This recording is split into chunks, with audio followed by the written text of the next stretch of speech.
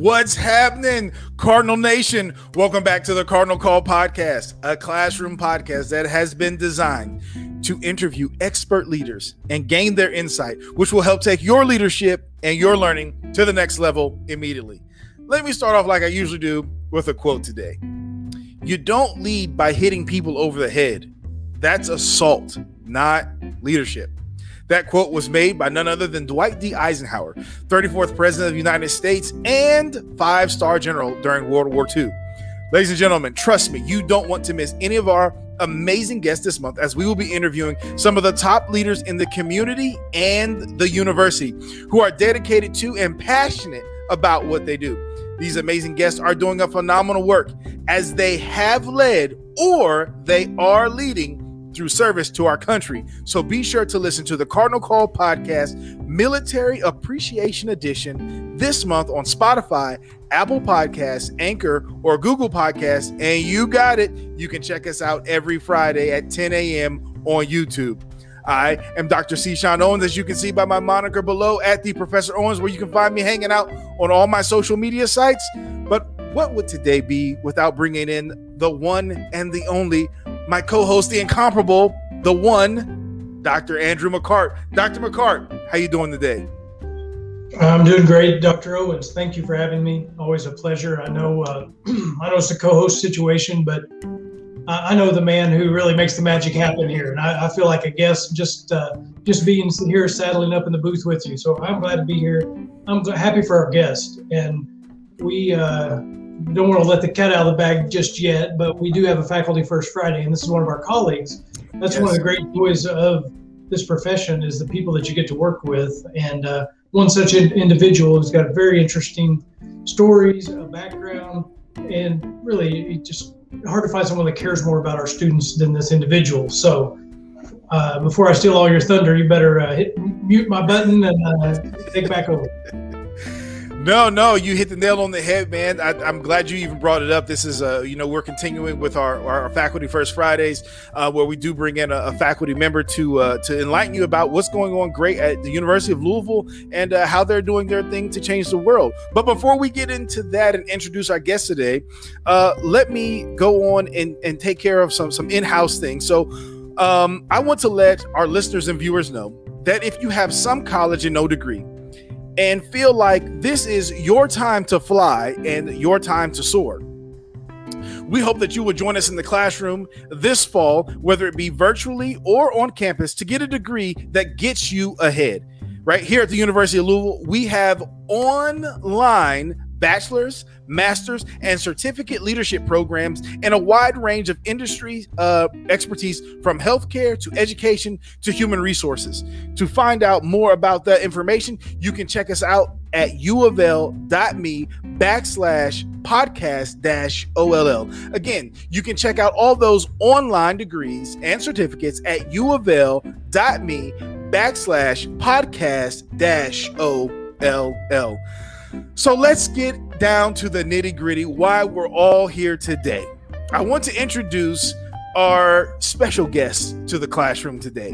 He is from the great state of Kentucky, Louisville to be exact. He is currently a professor within the OLL program. He has received every one of his collegiate degrees from the University of Louisville. So Cardinal Nation, not only is he one of our own, he is in the pact. He's a military veteran. He's excited about training and talent development, and you notice that if you check out his membership in ATD, which is the Association for Talent Development, both on the local and the national level. Ladies and gentlemen, like fine wine, this guest has gotten better with time. And how do we know this? All you have to do is ask any of his students that have ever had him as a professor. So go get your pens, your pencils, your notepads, your memo boards, whatever it is you take notes with, because I promise you, the leadership and the learning nuggets you're going to take away today are going to be impactful and plentiful. So, ladies and gentlemen, let me bring in our very special guest. He's the one, he's the only, he's the venerable, he's Mr. Roger Buskill. Mr. Roger Buskill, how are you doing? Oh, well, I'm doing fantastic after that introduction. My gosh, I really appreciate that, and I really appreciate you inviting me to be on your podcast. That means a lot to me. As my students, if you ever talk to them, they know that I have a lot to say about a lot of things. And I really enjoy. That's one thing about this program. It's more of a life calling for me. Mm-hmm. I don't have to work. I'm retired from General Electric. I'm doing this as a labor of love, and as long as I'm going to keep doing this till they kick me out. But I really appreciate you having me on the podcast, just to hopefully inspire and influence a little bit. Oh, definitely. Listen, we knew from day one we had to get you on here. We just had to get through number one, we had to get the right timing down. And then we had to kind of figure out with schedules and how those work. And then once we get through all that, then finally we just hope people are still available to tell us yes. And luckily you are still available to tell us yes. And I'm excited about taking a deep dive into some things today. What about you, Dr. McCart? Well, of course, I'm very excited. And Professor Buskill's not just a guest, but a colleague, as you know, and I had the opportunity to sit with him for, I don't know how many hours we were over there at a career fair, Roger, and really got to know you well there. And so I'm going to include that in my research for today, because that was one of the highlights of my, often we don't get out of our four walls sometimes at the university, and we got a chance to go out into the real world and meet with real people, which we actually do. I'm being facetious. We are in touch with industry, but it was a fun time to sit with Roger for that afternoon or morning, whatever it was. I drank a lot of coffee, whatever time of day it was. So I was glad to do that with you, but I'm glad to be here. And as part of the introduction, sometimes if you don't mind, at the Professor Owens, I'll just want to share something I found from Rate My Professor about Professor Buskill. Mm-hmm. Now, Rate My Professor is like the equivalent of Yelp for people that teach. And anybody with a keyboard and an axe to grind can say something, but I did find a rating on Professor Buskill that says just overall amazing, really cares and works with students for them to achieve success. So it wasn't a long evaluation there, but somebody took the time and cared enough to say that about you, Roger, and I've heard very similar things. So we hope to pull some of that wisdom out of you, find out, with over 450 students on a continuing basis, there's no telling who that was, and I'm sure it wasn't the only one. So looking forward to learn a lot, and excited you could be here. Exactly. So, here on the Cardinal Call podcast, we got to jump right in like we always do. And typically I have a quote, but I don't really want to go off a quote today. I just want to jump and figure out, Roger, from your own standpoint, how do you define leadership?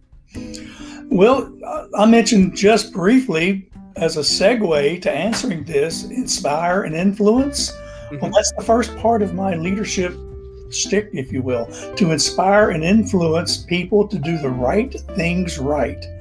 We've always heard of effective and efficient. I would prefer to use the terms right thing right. Well, influencing people to do the right thing right is on a lot of different levels, from the CEO level to the person that works out in the shop or out in the office, to inspire and influence others to do the right thing right. So it takes in all these different levels of doing the right thing right. And a lot of this is eliminating barriers to performance, which is mostly what we see. People don't usually know how to do their job, but through organizational change, sometimes barriers arrive. So doing that right thing right and inspiring and influencing others to do so, including yourself, is kind of my idea of leadership. Wow. Love that definition. We've had, I think you can pull me on that. I think. Yes. I'm pretty sure we can. We've heard inspire. We've heard influence. We've heard about doing the right thing, but the right thing, right? That's a unique term. That's a trademark. So we haven't heard it yet. So you're the first. You're the first. You're one of one. And that's amazing. I love that. Do the right things right. There's so much we can unpack just from that statement alone. Let's say unpacking that at all different levels of the organization, and also even in your private life. Mm-hmm. Definitely. Dr. McCart, what do you got? What do you want to say or add? Well, I hope we don't dig too deep in private life, because I The cobbler's kids have the worst shoes in town, is what they say. So, if you want the other side of the story, we're going to have a significant others episode sometime. Get to talk to my wife and see if I walk the talk here. But no, that's Roger, in the research that I did before our show here, I saw a phrase that you said in an interview. You were interviewed by the Association for Talent Development, E-Learning Inside. You were at their conference, and a phrase that you said that I had not heard. It rolled right off your tongue like it was familiar, but you either innovate or you evaporate. And I'd never heard that before. That's a nice way to say that, kind of a catchy, we're all about catchy quotes and kind of terms here, and that helps a lot. Now, you can't quote me from that, but it is something that I took away from that conference. If you don't integrate, you will evaporate. And I want to talk a little bit more about that, the rate of change in organizations later. Okay. All right. Well, we'll save for that. So I wanted to ask you, who do you think best exemplifies your definition of leadership? I probably thought about this more than I should have. I'm a history buff. I go back to know a lot about the Revolutionary War and prior, and really appreciate our founding fathers, George Washington, Jefferson, all of those people. But even in my lifetime, I've appreciated Gandhi and how he developed social change in India, toppling over Great Britain as the leadership. And then more recently, mostly in my formative years, was Dr. Martin Luther King and how he exhibited social change through peaceful protest. Those people have inspired me as being great leaders. I would probably have to stop there because the last 25 or 30 years, I wouldn't say that we've had very few good leaders in politics. We've had good influencers or major influencers, but not really strong leadership. Big difference there between an influencer and a good leader. So the one that I selected, and I'll give you the reason why, was Dr. Neely Bindapudi. And I'll give you the reason why. I was on campus during summer because I'm on a 12-month contract. I was going, wherever I was going from, I was walking. Well, I see this golf cart coming up, and it stopped, and this person was talking to looked to be a student, had a young person that was driving her around. Well, it was Dr. Bindapudi. She hadn't been officially hired yet. She was on campus getting to know people, and she did that by managing, by wandering around. She was doing that right then. So then I just had to stop and observe a little bit. She stopped with the next student about 20 yards away. And then she came up to me and stopped. And we had just a minute chat. I told her where I was and what I was doing. And it was just very refreshing to see her out in the campus community, getting to know people at that granular level. And that's what I really appreciated about her. And now these past year or so that she's been our president, she's really taken us through some rough times. Even then, I could tell that she was going to give it an inclusive environment with the university just because of the people that she wanted to touch. And she has not disappointed. So I would say Dr. Bindapudi was probably one of my current favorite leaders, if you will. Well, we appreciate that answer. As you know, we've had her on the podcast here and got an opportunity to learn from her and her leadership style. And it has been quite a year and a half, let's say. She's been here longer than that, but with COVID-19, of course, which you mentioned, but also the acquisition of the Kentucky One and of those assets. And bringing those into the fold of and creating U of L Health out of that. I mean, what a $1.8 billion operation to fold in overall, and to do it because it was the right thing to do, not because it was easy or because it was a flashy decision, but because where would those 5,500 employees go? Where would all the people receiving care in the city, especially our most vulnerable populations? And so I could go on about this, but yes, we're also fans. Right. So you're saying that she did the right thing right by inspiring and influencing. She innovated, so she didn't evaporate. That's right. I see a theme developing that I think we can go through this entire presentation. Oh, most definitely. Oh, go ahead. What, Roger, you had mentioned, your military background, your GE background, and I'm sure there's more to the story than meets the eye. So if you could you tell us a little bit about, your leadership journey, since you're you're doing this as a labor of love. So tell us about your journey to get to your labor of love. Yeah, we can say I'm an experienced adult. Okay. My formative years was it started in the Army, but I really didn't start nurturing that until I was at General Electric about mid-career. Back in the I guess mid to late 80s, we had a huge influx of new technology in all of the factories in the United States. And if they didn't integrate, they would evaporate. I was tying it in again. Because this stuff was right out of the space program. We went from the straight assembly line for a very mechanical process to something that was very automated, electronic controls, robots, programmable controllers, industrial computers, if you will. So we had a solid base of maintenance people that could fix stuff. We just needed to use, well, the new term now is upskilling. We had a large base of skills that we had, but we need to learn these new processes and techniques, equipment. So we started a skilled trades training program, and the company managed that. They quickly discovered that that was very, very expensive, bringing in vendors to do this. So it took about a year process. So they actually worked with our union and turned the process of training our people over to the union through peer instruction. And that's when I got involved. I volunteered to be an instructor. And then when it come about for training coordinators and making this a park-wide effort, Appliance Park at GE and being a park-wide effort, I was named training coordinator in our building, and that was through the union. And then I was selected as the manager for the park-wide staff. We had about 1,600 skilled tradespeople at the time through 10 main manufacturing and support buildings. It was a huge, huge, huge process. And through our training manager, I'm getting my tie-in now, he enrolled all of the training coordinators in the old training and degree program at GE. So that's where I kind of got my feet wet, is in training and development. Then I decided, I kind of like this, so I finished the degree. Then I said, well, I kind of like this, so I got the master's degree.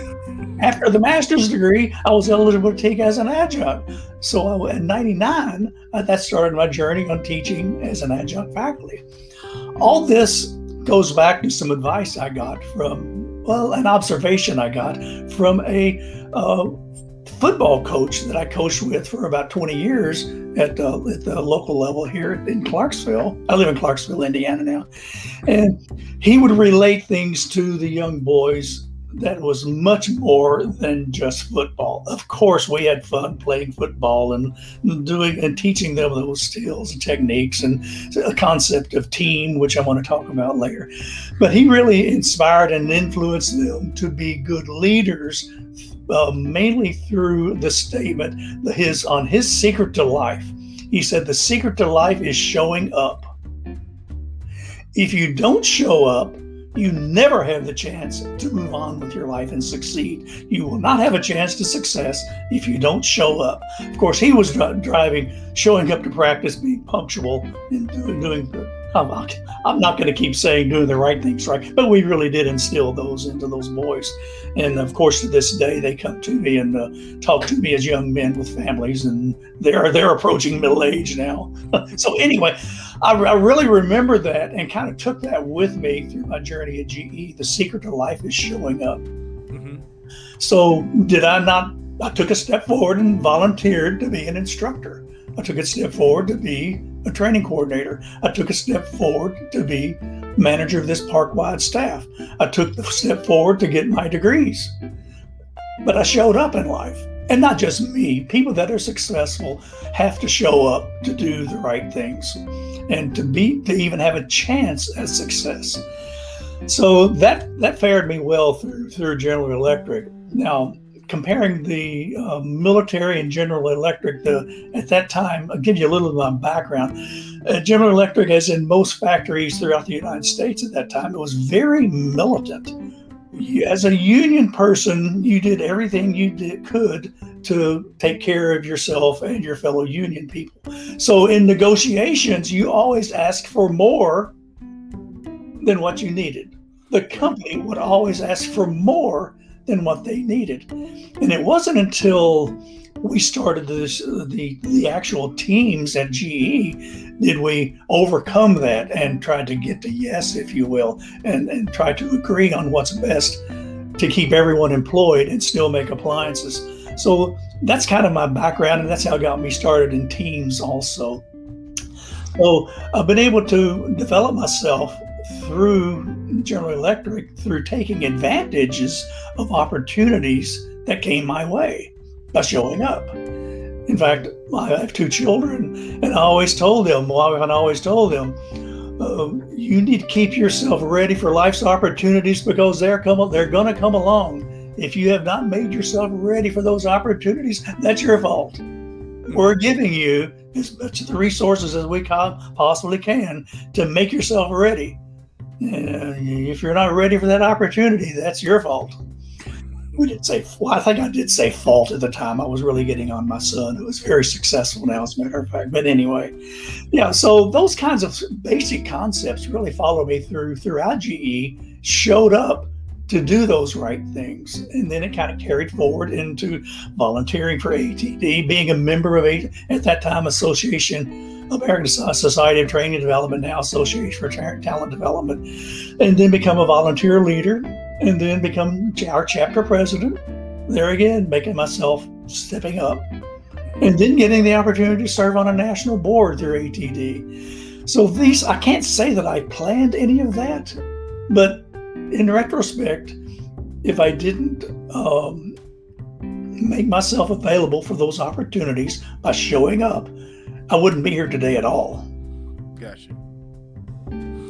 Yeah, it makes sense. I mean, we have said probably since around episode 2 or 3 that one of the key things is it's kind of evolved is show up and do the work. And right. I credit that to Dr. McCart. He's the one that kind of when we were piloting even this process, that was one of his top takeaways, one of his leadership lessons. So speaking of that, Dr. McCart, what do you have to say about that? Well, that idea of showing up, doing the work, kind of, and getting ready, and being kind of having if you stay ready, you don't have to get ready. I heard Will Smith say that one time, but Roger mentions this being able to take advantage of opportunities, and we talk about the 7 habits of highly effective people, and I believe it's in there that Abraham Lincoln's quoted as saying, if I had 8 hours to cut down a tree, I'd spend the first 7 hours sharpening my saw. I hope I'm getting that right, but that's the idea there of, sure. I think this continual education, whether you're coming back to finish your degree in the OLL program, or whether you're, Roger, you just mentioned your journey there, just continuing to get education and sharpen your saw, so to speak. And this leads into my next question that I want to ask you about, and maybe we'll do this a little differently, but the question is, what are 3 traits you think up and coming leaders need to have? But I want to do it a little differently by trying to guess them. So I've done some research on, and I would guess 3 traits that you've demonstrated throughout your career. And you could tell me if we're close, if we're not, if you would change something else, or come up with 3 on your own. But the 3 I would guess, you say in your educational philosophy on eFolio Tech, your ePortfolio, right. Folio, yeah. You say, I feel a student needs to own the learning, and they'll be more apt to put it into practice. So own the learning, I would call that personal responsibility. Continual learning, I would say that's a great trait that you exhibit. I mean, you have a list of badges that's as wide as a country mile here. You just continually keep getting more education.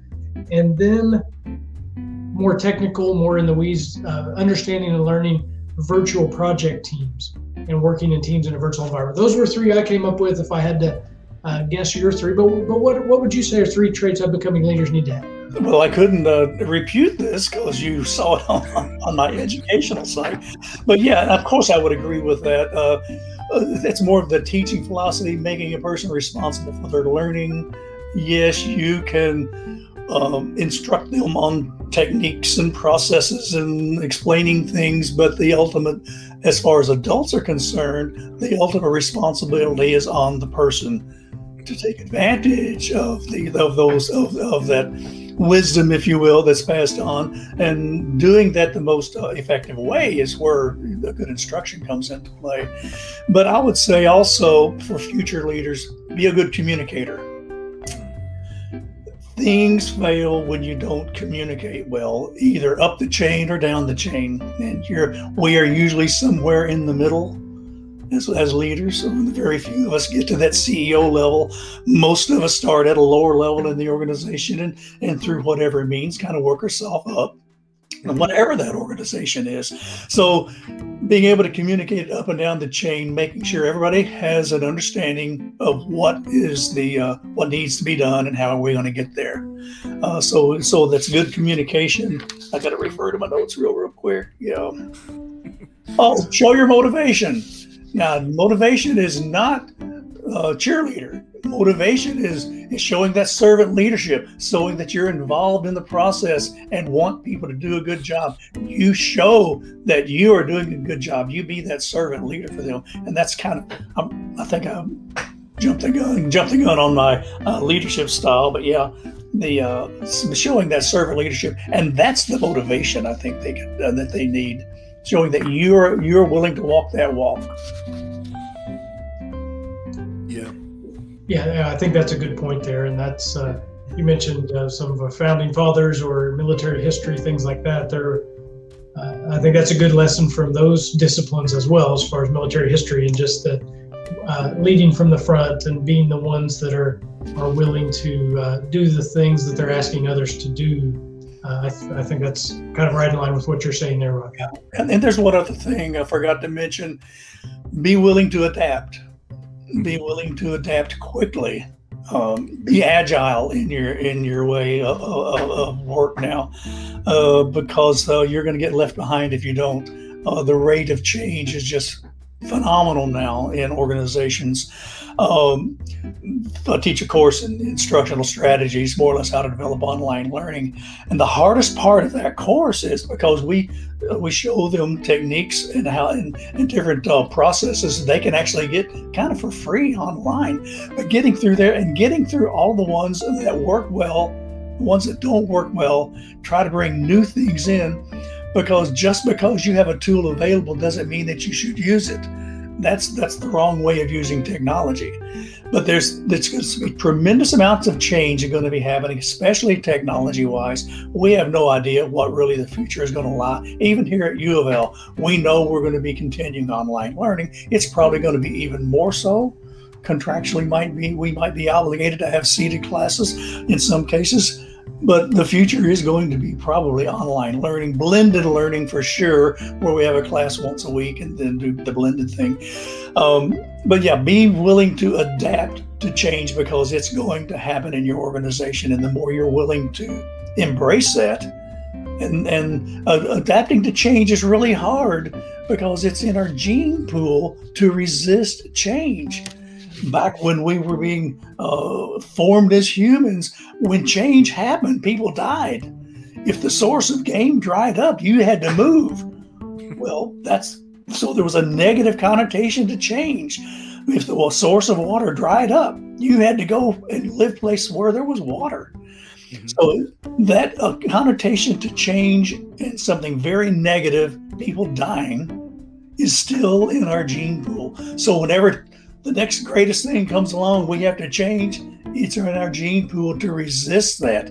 Not because death is going to occur, but we relate that to bad things happening.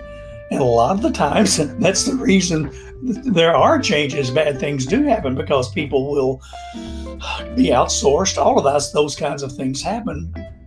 Usually there's some negative that's going to be going along with change. Be willing to accept that. Be willing to have kept yourself in a position where you're not going to be outsourced. So all of those things are in play now in the modern world of work. And it certainly was not like that when I started working that long ago. You could get a job anywhere in Louisville. It was just there. You could work any factory. You could get to where you had work. And that person that stayed at one place for the 35 years like I did at General Electric, that's unheard of now. That's not going to happen.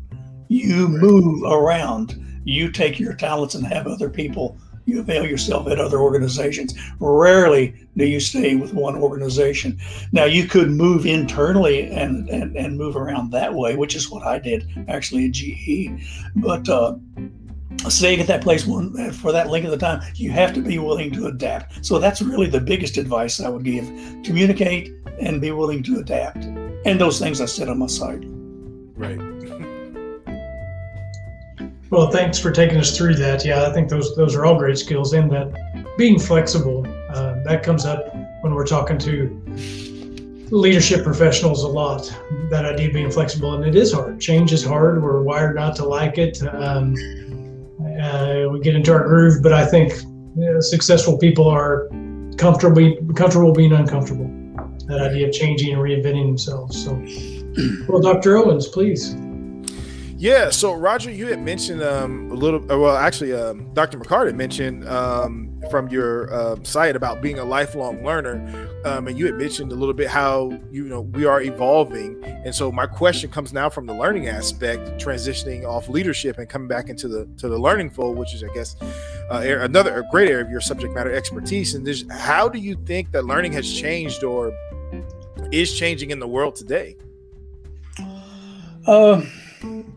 I'll have to say good learning probably hasn't changed a lot.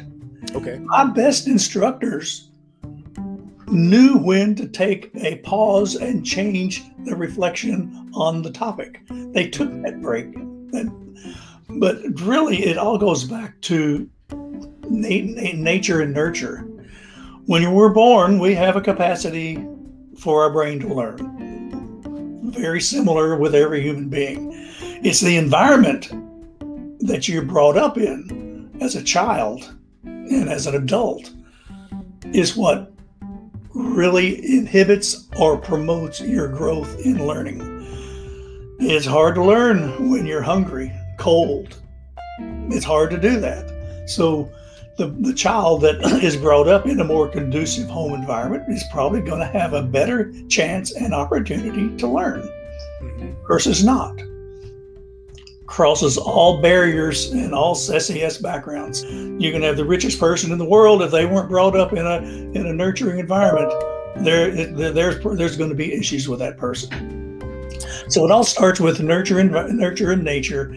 We have nature in our gene pool that we have a capacity, but then after that, it's nurturing. How well you're doing in school, in elementary school, because what is it? I forget what those percentages are. Half what you learn before you go to school, something like that. Mm-hmm. So those synapses need to be developed before they get to school. Right.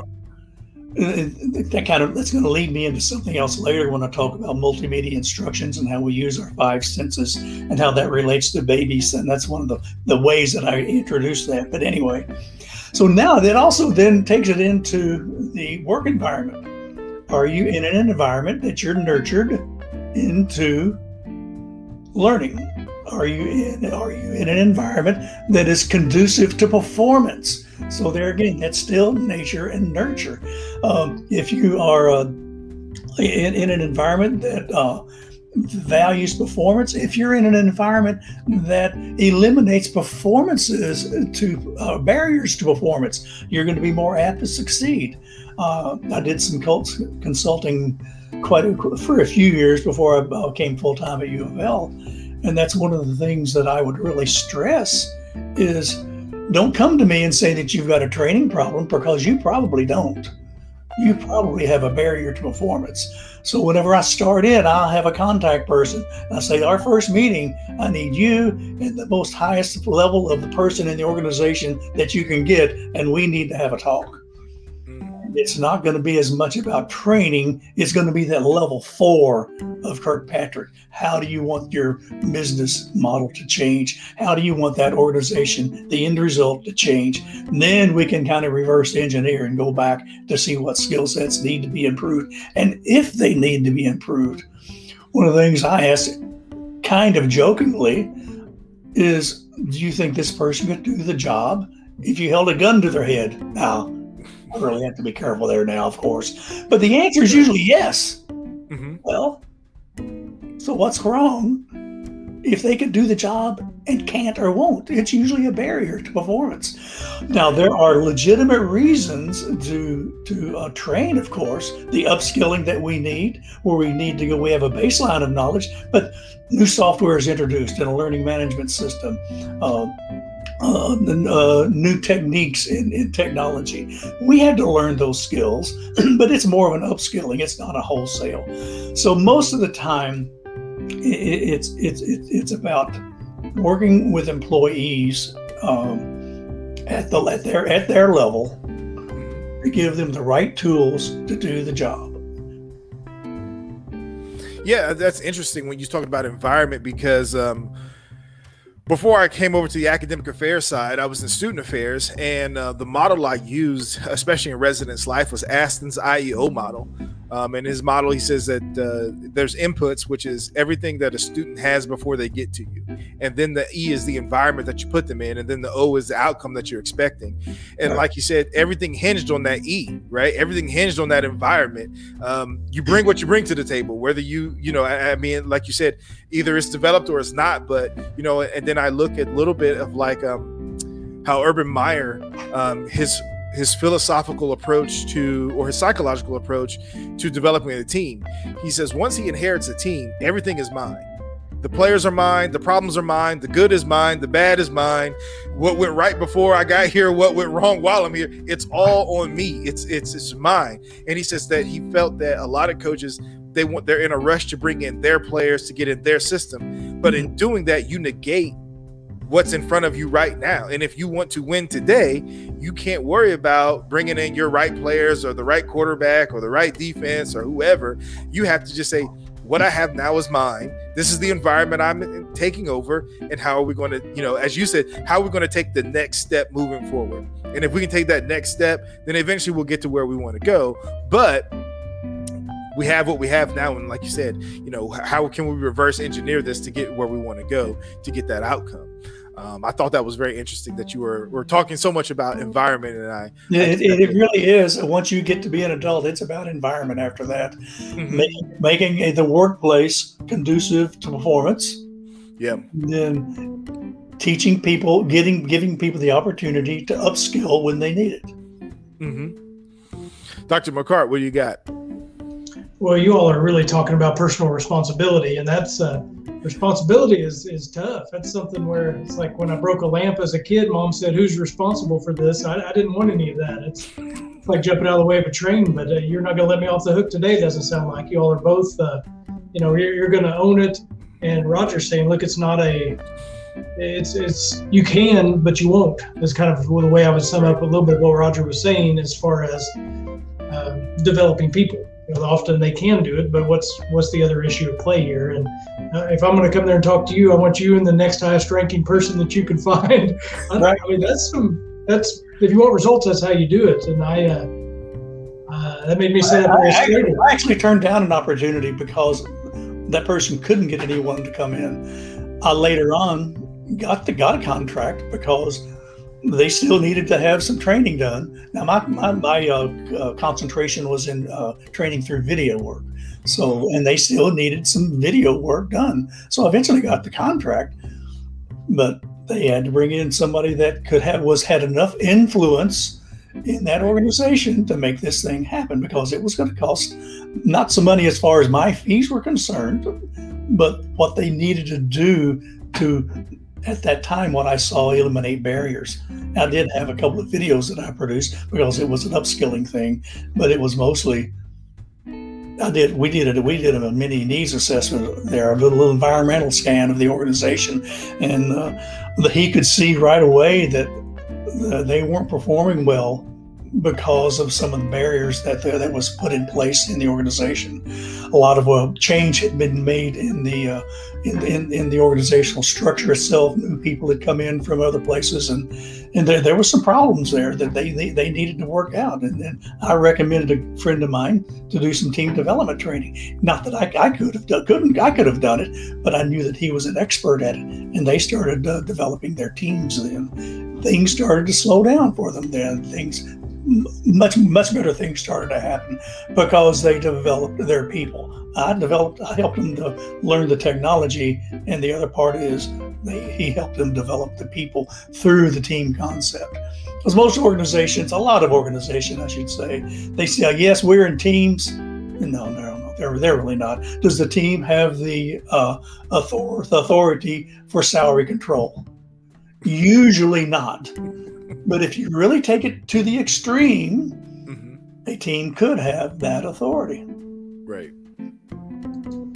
Well, and I think that's a great point too. Is there someone higher up on the organizational chart that's even supports this? Because without that, as we all know, that without that buy-in at a higher level, or that setting a tone at the top for a particular culture, it won't go anywhere anyway. And it'll be frustrating as a trainer and as a consultant. We'll kind of pushing that rock up the hill just for it to roll back over you like poor Sisyphus and crack your bones and leave you laying there wondering what next, and to continue that process. Yeah, most of the issues I had weren't with that senior leadership. It was the middle managers, because now they had the responsibility of putting this out in the shop.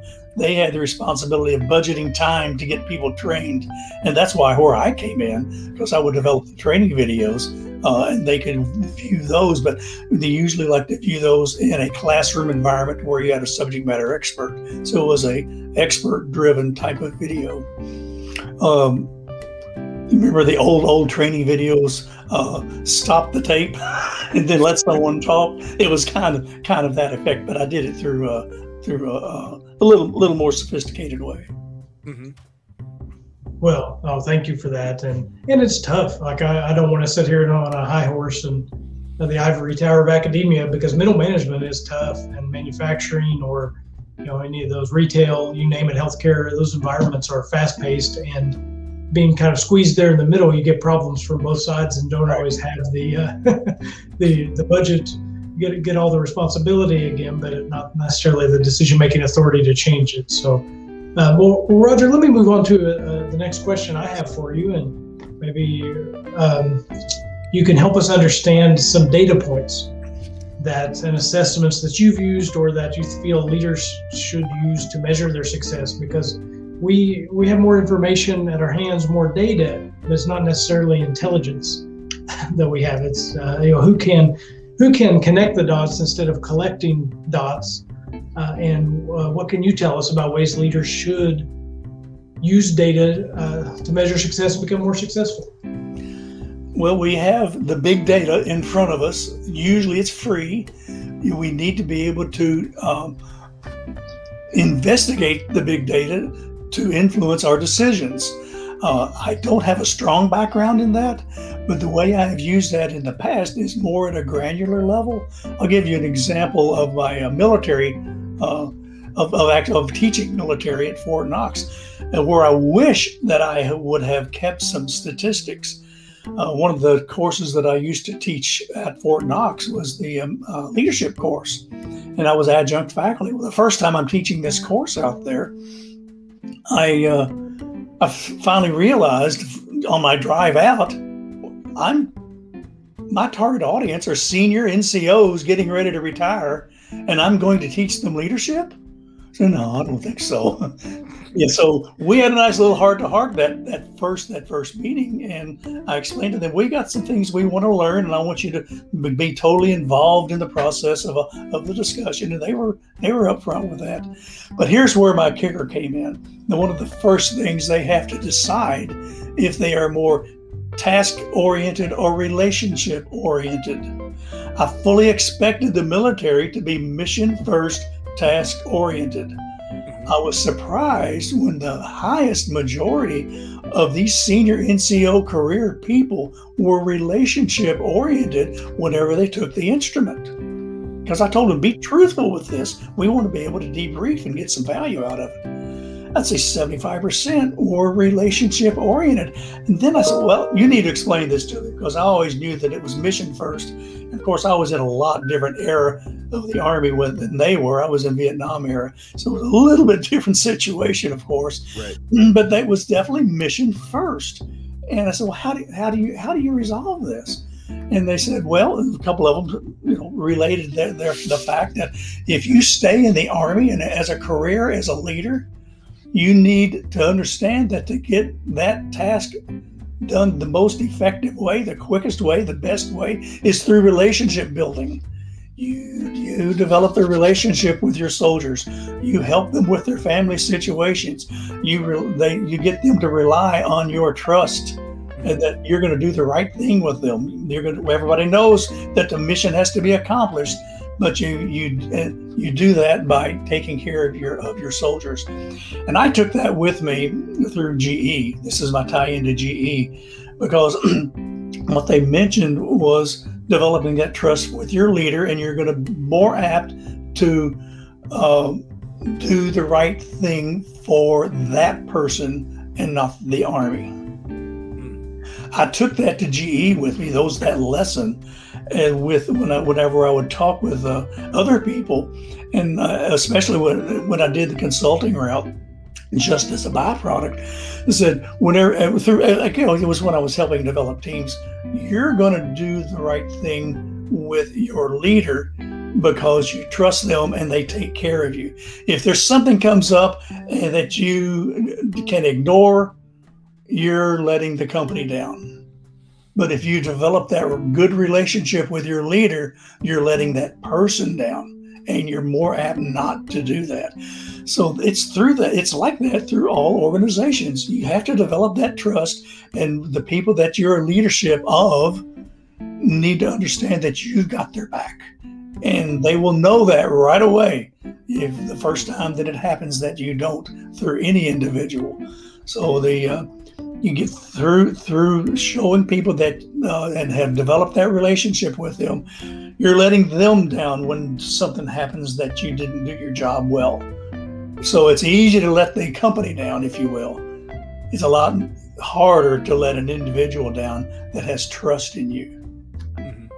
So those are those. I didn't talk much about statistics and that type of thing, but what I wish I would have done is over those few years that I taught that class, I wish I would have kept to stick, because it was like that every class.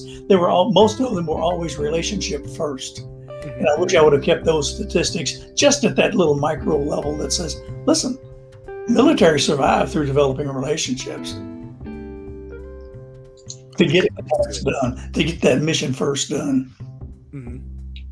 Well, so, and I think I don't have a lot of background in those data and using the valuable data, but of course it's there. But that's my tie-in to I wish I would have done that through those, because I think I could have had some valuable statistics there, had some contributions to them. Well, I consider that data. It's data maybe more of a qualitative nature, but that's very and it's anecdotal, sure. Very, very valuable insights for leaders to know themselves and to know how they interact with a team. And there's organizations out there that they'll take an instrument like that, whether it's the DISC profile or Myers-Briggs or something, and they'll put the results on their cube or on their door so that when you walk up to approach them, you understand a little more about their relational habits. And I think that is data, and I think that's great for leaders to know, and great for organizational development people to know within their organization to help their people have more self-awareness. That continually comes up on this podcast. So, definitely. Well, yeah, Dr. Owens. Yeah, so Roger, I want to get into some classes that we take, and so I know we're not coming to an end, but we're cutting into the time here. But so I want to jump a little bit into one of the things that make our OLO program unique, special, different. In a lot of ways from all of our other undergraduate programs is that we offer prior learning assessment. So if you could just take a little time and tell our audience, tell our listeners, what is prior learning assessment, or PLA? I give information sessions. I used to give them face-to-face quite often, and now they're all online, of course. But one of the points that I make right away is it's going to save you thousands of dollars. I have them get out their phone and multiply 500 times 48 and see what value they come up with. Whatever it is, 24,000 or so. That's the value right there. You can get up to 48 hours of college credit through prior training and prior learning. I've set the hook now. I've got their attention. Now, a prior learning assessment It assesses your prior training. What did I get it right? 24,000? Yeah, 24,000. 24,000. Okay, I actually remember that. So you can get college credit-worthy credit, if you will, for prior training that you've had in the workplace. You can also get college credit through prior experience, whether it's in the workplace or it could be, say you've had a leadership position in in a major organization. Say you've been president of the PTA for a year. That can count because you have spent a lot of your time and effort leading people. And that's the key word. Anytime you can show that leadership, but you can get college credit for that. Now you got to prove it. And that's the hard part sometimes. But that particular class comes in two major tracks. The first one is a historical track of you. You develop a work history resume, and then you write about it. So you think of all the places that you've worked in your life, and some of our students that have a little bit of experience with them have worked a lot of places. And they put that into a resume, but then they do a work autobiography on the KSAs, knowledge, skills, and abilities of that job. And they do that through the fairly large, significant paper that they write, which is actually their hallmark assessment task, their final evaluation, if you will. But that sets the tone, that sets the baseline for how they can develop the expertise in filling out the different forms and such that they will need to prove that their workplace training and workplace experience is college credit worthy. And that's the key. And there's a lot of different ways we can do that. There's online sites like ONET that will take a look at your job and let you know what level it is. So we require some type of upper level credit, lower level credit. But all of this is doable. And especially if you've worked a while, because you have had these experiences, you have had this training, you have had many people come in with associate degrees. All of them come in with some type of college, but mainly with the associate degrees. Sometimes not every one of those courses in that associate degree or maybe trade school will transfer in to college credit U of L, but we can use that many times in the training way of getting college credit, and they could get college credit through prior education because they've already taken it, and we can do the training route there. So the two main methods is getting college credit through the prior training that you've had and prior work that you've had. Little bit different ways of going about it, but everyone that comes into our program has had, I think, 5 years work experience. It used to be that you had to be 25 years old or older, or maybe 26, because you needed the work experience. But I call it the UPS effect. We had so many students that had the years of experience. They've worked at UPS 5 or 6 years, worked into a leadership position on a line, and had a couple of years leadership there, but they weren't old enough to come in our program. So we changed that, and I call it the UPS effect. I don't know if anybody else does. So we took the age limit off, which was a viable way of administering this through the prior learning assessment experts nationally. But we changed that to work experience. So you need at least 5 years work experience. So now you can be 24, 25 years old, not be old enough on the old way of getting into our program, but you've got that work experience that you can not only pull from your training, because if you've worked into a line position training, you've had a lot of training already, and you've had some job experience through advancing in your career. So many of our students already come in with, they all come in with some college, many with 2-year degrees. Then we take that, and this is where our advising really comes in. They put an educational plan together that says, this is everything that's going to transfer in. This is what you have that you need to be able to get through a prior learning assessment. And they know that they need to try to get 12 hours, 24 hours, 48 hours, whatever that number happens to be, it's left to the instructor now to help guide them through all of this in order to get as much of that as they possibly can, and legitimately to make sure that it is college credit worthy training and experience. So many of our students get a lot of college credit through that realm. Most of them have a little experience on them. It's a little more difficult with younger people coming in, but not impossible to get quite a bit, simply because they haven't worked long enough. But whatever, I'm not sure, maybe Andrew, you might know the statistic. The average amount is 16 hours, something like that a student gets. I forget what that is. It's significant. 24, closer to. Oh, it's up. Closer to half, and military students really get closer to the 48, and with a strong culture of training get closer to that 48. Right. Yeah, it's a lot easier for our military students to document their training and job experience because they already have it there. Their training is already related to college level credit. So it's a little bit easier put for them. But most of them really don't need the 48 hours. Some of them might need quite a bit of it. But let's say even with military, if they didn't count training for college level credit, we could go back on their work experience because they've had leadership within that work, and we could go that route with it. So, and that's the value of what the instructor does. If I've got 25 students in a class, that's 25 different histories that work histories and work environment that we have some great faculty in our Lead 300 class. Some more of an expert than myself for sure, but they cultivate that and really work with each individual student so that they can get the most bang for their buck out of that 300 class. So it's all about being able to document everything, and that's the difficult part sometimes. Got you. Dr. McCart, what do you got?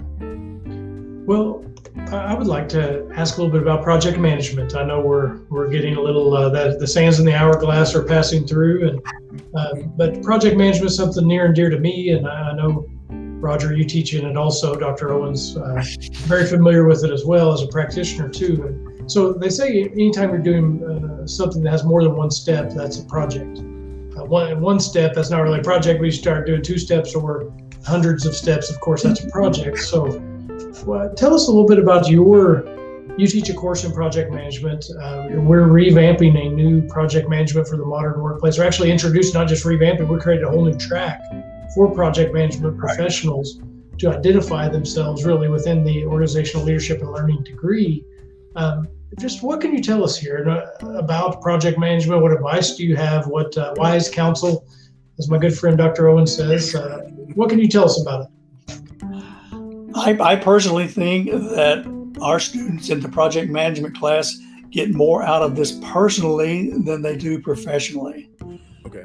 If as adults, they've planned a party, they've planned a wedding, they've planned a major trip, and every single time you forgot something, oh man, I wish I would have remembered that. That's the value of project management. And if nothing else, the takeaway that I want them to get, because this is their hallmark assessment task, they're able to put together a project, personal or even could be work related, where they don't miss anything, don't miss a step. But then the other side of that is being able to work within a team at work on a project. Like you said, if it's more than one step, it's a project. Now, when we go through all of the major elements of project management, from SWOT analysis to a business case to a stakeholder analysis, risk assessment, we go through all of that, and they have to contribute parts of that to their team project, which is what they work on all semester. So they learn all of the elements of project management that are important for a huge organizational project. And then they also learn for a personal project, maybe I don't need that involved a business case, even though I do need something to that effect. So being able to discern just what they need for a personal project in their life. But then going back to the organization, of course, they learned project management elements and how to put together a major project, not missing anything, put together a professional project with a project team. And in my opinion, they get as much out of team development as they do project management, because you cannot separate the two. What a project is working with other people. Very rarely do you plan a project at work by yourself. You might be the team leader, if you will, and you have other people helping you with that are responsible for this and that, different project elements. But you are working that as a project manager, if you will. So not only do you learn the elements of a good project plan, but you learn how to work within the team environment. And I think that is critical to any project success, because if you have a dysfunctional team, it's all left up to the project manager to get everything done. It's just not going to happen on a large project. You get burnout. Just like as a excuse me, I'm going to take a sip of this is coffee. Losing my voice here in the afternoon, but yeah. So working as a functioning team member means you contribute to that team. And they're in the class, they're graded on their participation. And they do that right away. That second week, they have a Qualtrics survey and they rate their team members. And that's part of that storming process. In fact, I inform them, you're going to go through the Tuckman model. Now, the Tuckman model is that forming, storming, norming, performing, and adjourning. And what I encourage them after we start talking about that is, let's do a spot check here. Where do you think you are with your team now? And it takes a couple of 2 or 3 weeks to get through that storming stage, because they're having to learn how to use Microsoft Teams, which is the platform that we use. They're learning their place in the team. And I see emerging leaders, because I don't assign a project manager, but you see the emerging leaders develop that will take that role on themselves. I could talk about some other things that I've done in other parts of my life that shows how gangs of boys do, when they get together, hopefully through scouts or sports, and not through traditional gangs that we've heard of, you will see those project leaders develop. It's just human nature. But anyway, you'll see those project leaders develop, but the important part is to become a contributing member of the team, not letting the team down, because they know that 30 points of their grade is on the success of that team. Most students, when they hear they're going to be on a virtual team with a team grade, they just don't like it at all. Most of the time they get over that when they see the process that we go through. Every once in a while, I'll have to have a crucial conversation with a student. Listen, you're not doing what you need for the team. You've got a couple of options. I can take you out of the team, and you can write a 25-page essay on the value of virtual teams in society. And that usually changes their attitude right away. And I've only really had to follow through on that once, and this person had more issues than anything else. But and that's to get to knowing your students too. Right. Yeah, they get as much out of the team process and the process of team, the concept of team, as they do project management. You can learn the skills. There's models you can go by. There's obviously the textbook. There's an explanation. There's videos. You can learn the elements of project management. But what you can't learn is until you experience that team concept, because that's what drives the success of the project. Well, thank you. That was really summed up the whole semester class there, I think, in just a few statements, or a long career in project management as well. So thank you for taking us through that. And I think that experience teaches wisdom, and the ability to participate in real life projects and have the theoretical background that comes from scholarly study, I think, is a great combination there. So, well, Dr. Owens, why don't I hand it over to you? The floor is yours, and I hope I've been looking forward to this rapid fire and fun stuff. I don't know if you are. Definitely. Yes. This is how we kind of end out with all of our guests, Roger. We run them through rapid fire and one of our fun questions to close out the segment. So I hope you're ready for our rapid fire. Rapid fire is just a series of questions that I'm going to ask you, probably about 5. And the first thing that comes to your head, just go ahead and blurt it out and let us know where you go. All right, here we go. All right. Round 1, rapid fire question. If you could pick one word that could describe your life so far, what would it be and why? Family. Ooh, nice. Family at different levels. Family, my real family, my family at work, my family in organizations, because the more sense of family you have in your life, I think the better off you're going to be. First of all, it's my immediate family, but then also that sense of family. And I think we have a strong sense of family in the OLL program. I have not met some of our new professors in person yet, but I do have a connection with all of you. And I think and we wouldn't have hired you if we didn't know that you weren't going to have a good connection with our team. So that's to your credit also. But yeah, so family would be my first word there. All right. Next one. I like that. That's the first one. We haven't had family used yet. I love that word. What are 3 non-negotiable characteristics that anyone on your team or tribe has to have? Oh, trust. Trust to do the right thing. Trust in me. My trust in you, and the trust with others. So I think trust plays a big factor in what I would be looking for in my tribe, if you will. Willingness to help others. That's servant leadership, if you will. If you don't have that, I don't think you're going to fit in very well with what I would consider that family environment. And take responsibility for your actions. Nice. Whatever that means. It could be at a lot of different levels. It's easy to say the only thing I have to do is my job. Well, no, that's not quite true. If you really want to have a good, constructive work environment, it's easy just to do your job. Put blinders on. Well, I don't want to be around people that just have blinders on. Okay. So we got trust, willingness to help others, and responsibility for your actions. I like those. Round 3.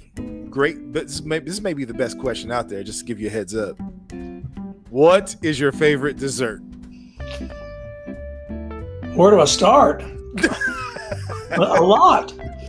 I can't have those now, but I do have my favorites. I would say my mother's pineapple upside down cake that she made in her iron skillet. I can taste it in my mouth right now. My wife is a wonderful cook, and she makes some great desserts. But I would say that's the first. She's not in the room, so that's the first one to mind. Got it. Here we go. If you weren't a university professor, what would you be doing as a career? I can preface that by saying I'm doing exactly what I want to do. And if I wasn't doing this, I would just probably retire and just be involved in volunteer groups. But I'm at a point in my life that they say if you like what you do, you never work a day in your life. Well, that's exactly where I am right now. So I would say this is what I want to finish my work career out with. But if I didn't do this, it would be being more involved with volunteer groups. Okay, sweet. No problem. So then here's the last rapid fire question. Going back over your life, if you could sit with your 13-year-old self and prepare them for what was about to come, what would you tell 13-year-old Roger? Get out of your shell. I was in a shell for sure. I'm a classic INFP, as an MBTI, and I actually had to teach this as a part of a series of seminars that I did with Kathy Agnovich, who's still teaching in our program, and another professor, Dr. Pat Leitch, one summer. I developed their PowerPoints, and we went around the state and hospitals and taught seminars in communication and problem solving using the MBTI as the basis. So I had to find out what my MBTI was. So I lied. I could take the instrument and come out any way I want because I was so in tune. Well, at GE, you were the classic ESTJ, extrovert, sensing, thinking, judging. And in fact, I was opposite. Well, the only way I could come to realize that was think how I was as a kid, as a youth, especially even as before school. I could play by myself. And I was perfectly happy with that. I hardly ever spoke up. So the advice to give that 13-year-old is get out of that shell as soon as you can and start developing your non-preferred personalities. I love it. So, here is the last thing, the final thought that you can leave the world with, the college, your students, all those listeners out there that we have. So what would be your wise counsel that if you could shout from the mountaintops for the rest of 2021 for professionals, students, learners, military, veterans, it doesn't matter. What would be your wise counsel that you shout from the mountaintop for the rest of 2021? Well, I could go back to we finally developed as our theme, but I would say, if you need a degree, an undergraduate degree, if you know of someone that needs an undergraduate degree, send them our way. We're the perfect place for you to get a degree in leadership training, or even carve out your own track that is more conducive to your future. We've got it for you. Now, I know it's a blatant plug for our program, but that's the advice that I would give. If you need that degree, if you know someone that needs an undergraduate degree, you send them our way. We've got a place for you, and we've got a track for you that will develop your skills. Couldn't have said it better myself. Roger, thank you for joining us on the Cardinal Call podcast. I appreciate the wisdom, the nuggets. I think I learned more in the first 10 minutes of this podcast that kind of segued all the rest of the way through. You did a great job of laying a great foundation with some great nuggets and takeaways. Dr. McCart. Well, yes, there was a lot to learn there. I mean, I have a list here. I didn't run out of ink this episode, but it's going to happen one of these times. I know, Dr. Owens, but Roger, thank you for your time here, and you're even nicer on a podcast than you are in person, believe it or not. So, and that's saying a lot. So we're just glad to have you here. And I think they talk about having goals and accountability buddies, and I think you'd be a good one because you're continually learning. You're continually putting. Every time I see your signature, I feel like you've got in your email. You've learned a new skill or a new badge or something there. So I have to be careful of not putting too much there. Well, yeah, Dr. Owens has me. We've got our podcast in our signatures, and it kind of bogs down my emails sometimes because we got so much going on. So if I keep hanging around with you all, I think things are going to work out. So thank you very much, and we appreciate you being here and all that you shared with us and the listeners. Well, it's definitely been my pleasure, and I appreciate you getting me this offer. No problem. Thanks, Roger. Have a great day. Dr. McCart, what more can be said in this last hour of picking the brain of Roger Buskill? Well, there was one thing we didn't quite get to. He hinted on it in a number of his answers and responses there, but when I had the opportunity at that career fair to talk with him, and he just was reflecting a little bit on it was similar to this interview really, but something that he talked about was a life of service, and some of his best times, some of his fondest memories were looking back on, I think it was Boy Scouts that he was with his sons, but it was some family role of service where he was camping with his sons and a bunch of other boys, and I think it was camping or Little League or something, but just those memories that he had. And I think that for a mid-career person, for me, he mentioned that he's working out of joy. I've heard it called instead of retirement, it's preferment. Is that the term we heard?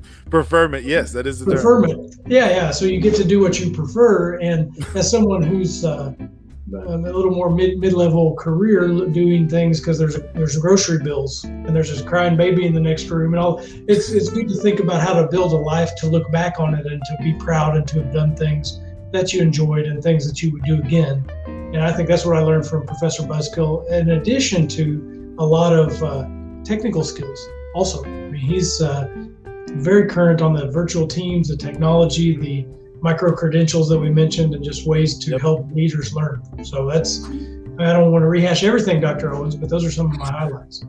Yeah, same here. I mean, when it was innovate or evaporate or just do the right things right. I mean, I think that's really, we can do 100 podcasts. Let's be perfectly honest. And when it comes to just saying do the right things right, when it comes to leadership and learning, and no matter what your subject matter expertise is, I mean, that sums it up, right? Like this Faculty First Friday guest with Roger. I mean, that's it right there. If you just go and do the right things right, like take the time and learn the skill or learn the whatever and earn the respect and trust of the people that you have to work with, just doing the right things right. I mean, everything else will fall into play. As crazy as that sounds and as simple as that sounds, that's really the premise of pretty much, every book, every article, every assignment, every anything I can think of. If you just take the time to do the right things right, you probably will get to where you want to go.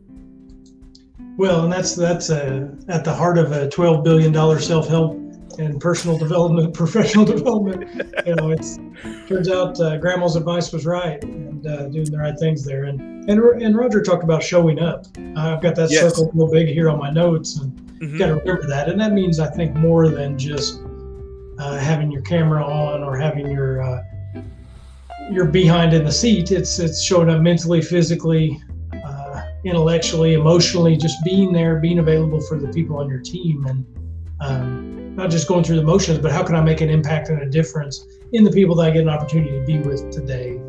And I don't know, I'm going to have to let some of this soak in and simmer, just like that pineapple upside down cake in a cast iron crock pot. Let this conversation simmer. There's going to be a lot to learn as I continue to think about it. No doubt. So listeners, thank you for joining us today. You can check out our podcast and all of our other pods. You can check them out at uofl.me/leadership-pod.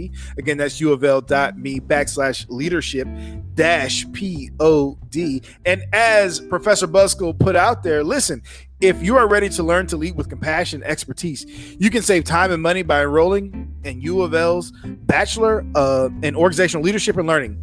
The degree's unique prior learning assessment course, which Professor Buskill talked about, awards you tuition-free college credit for your work experience and can save you up to $24,000. Learn more about the value and other amazing benefits of the BSOLL degree at uofl.me/BSOLL-podcast. Again, that's uofl.me/BSOLL-podcast. Well, listen, listeners and viewers, as we say around here, you can count the number of seeds in an apple, but you can't count the number of apples in a seed. When you teach, you never know how many lives you will influence. So Cardinal Nation, you know what to do.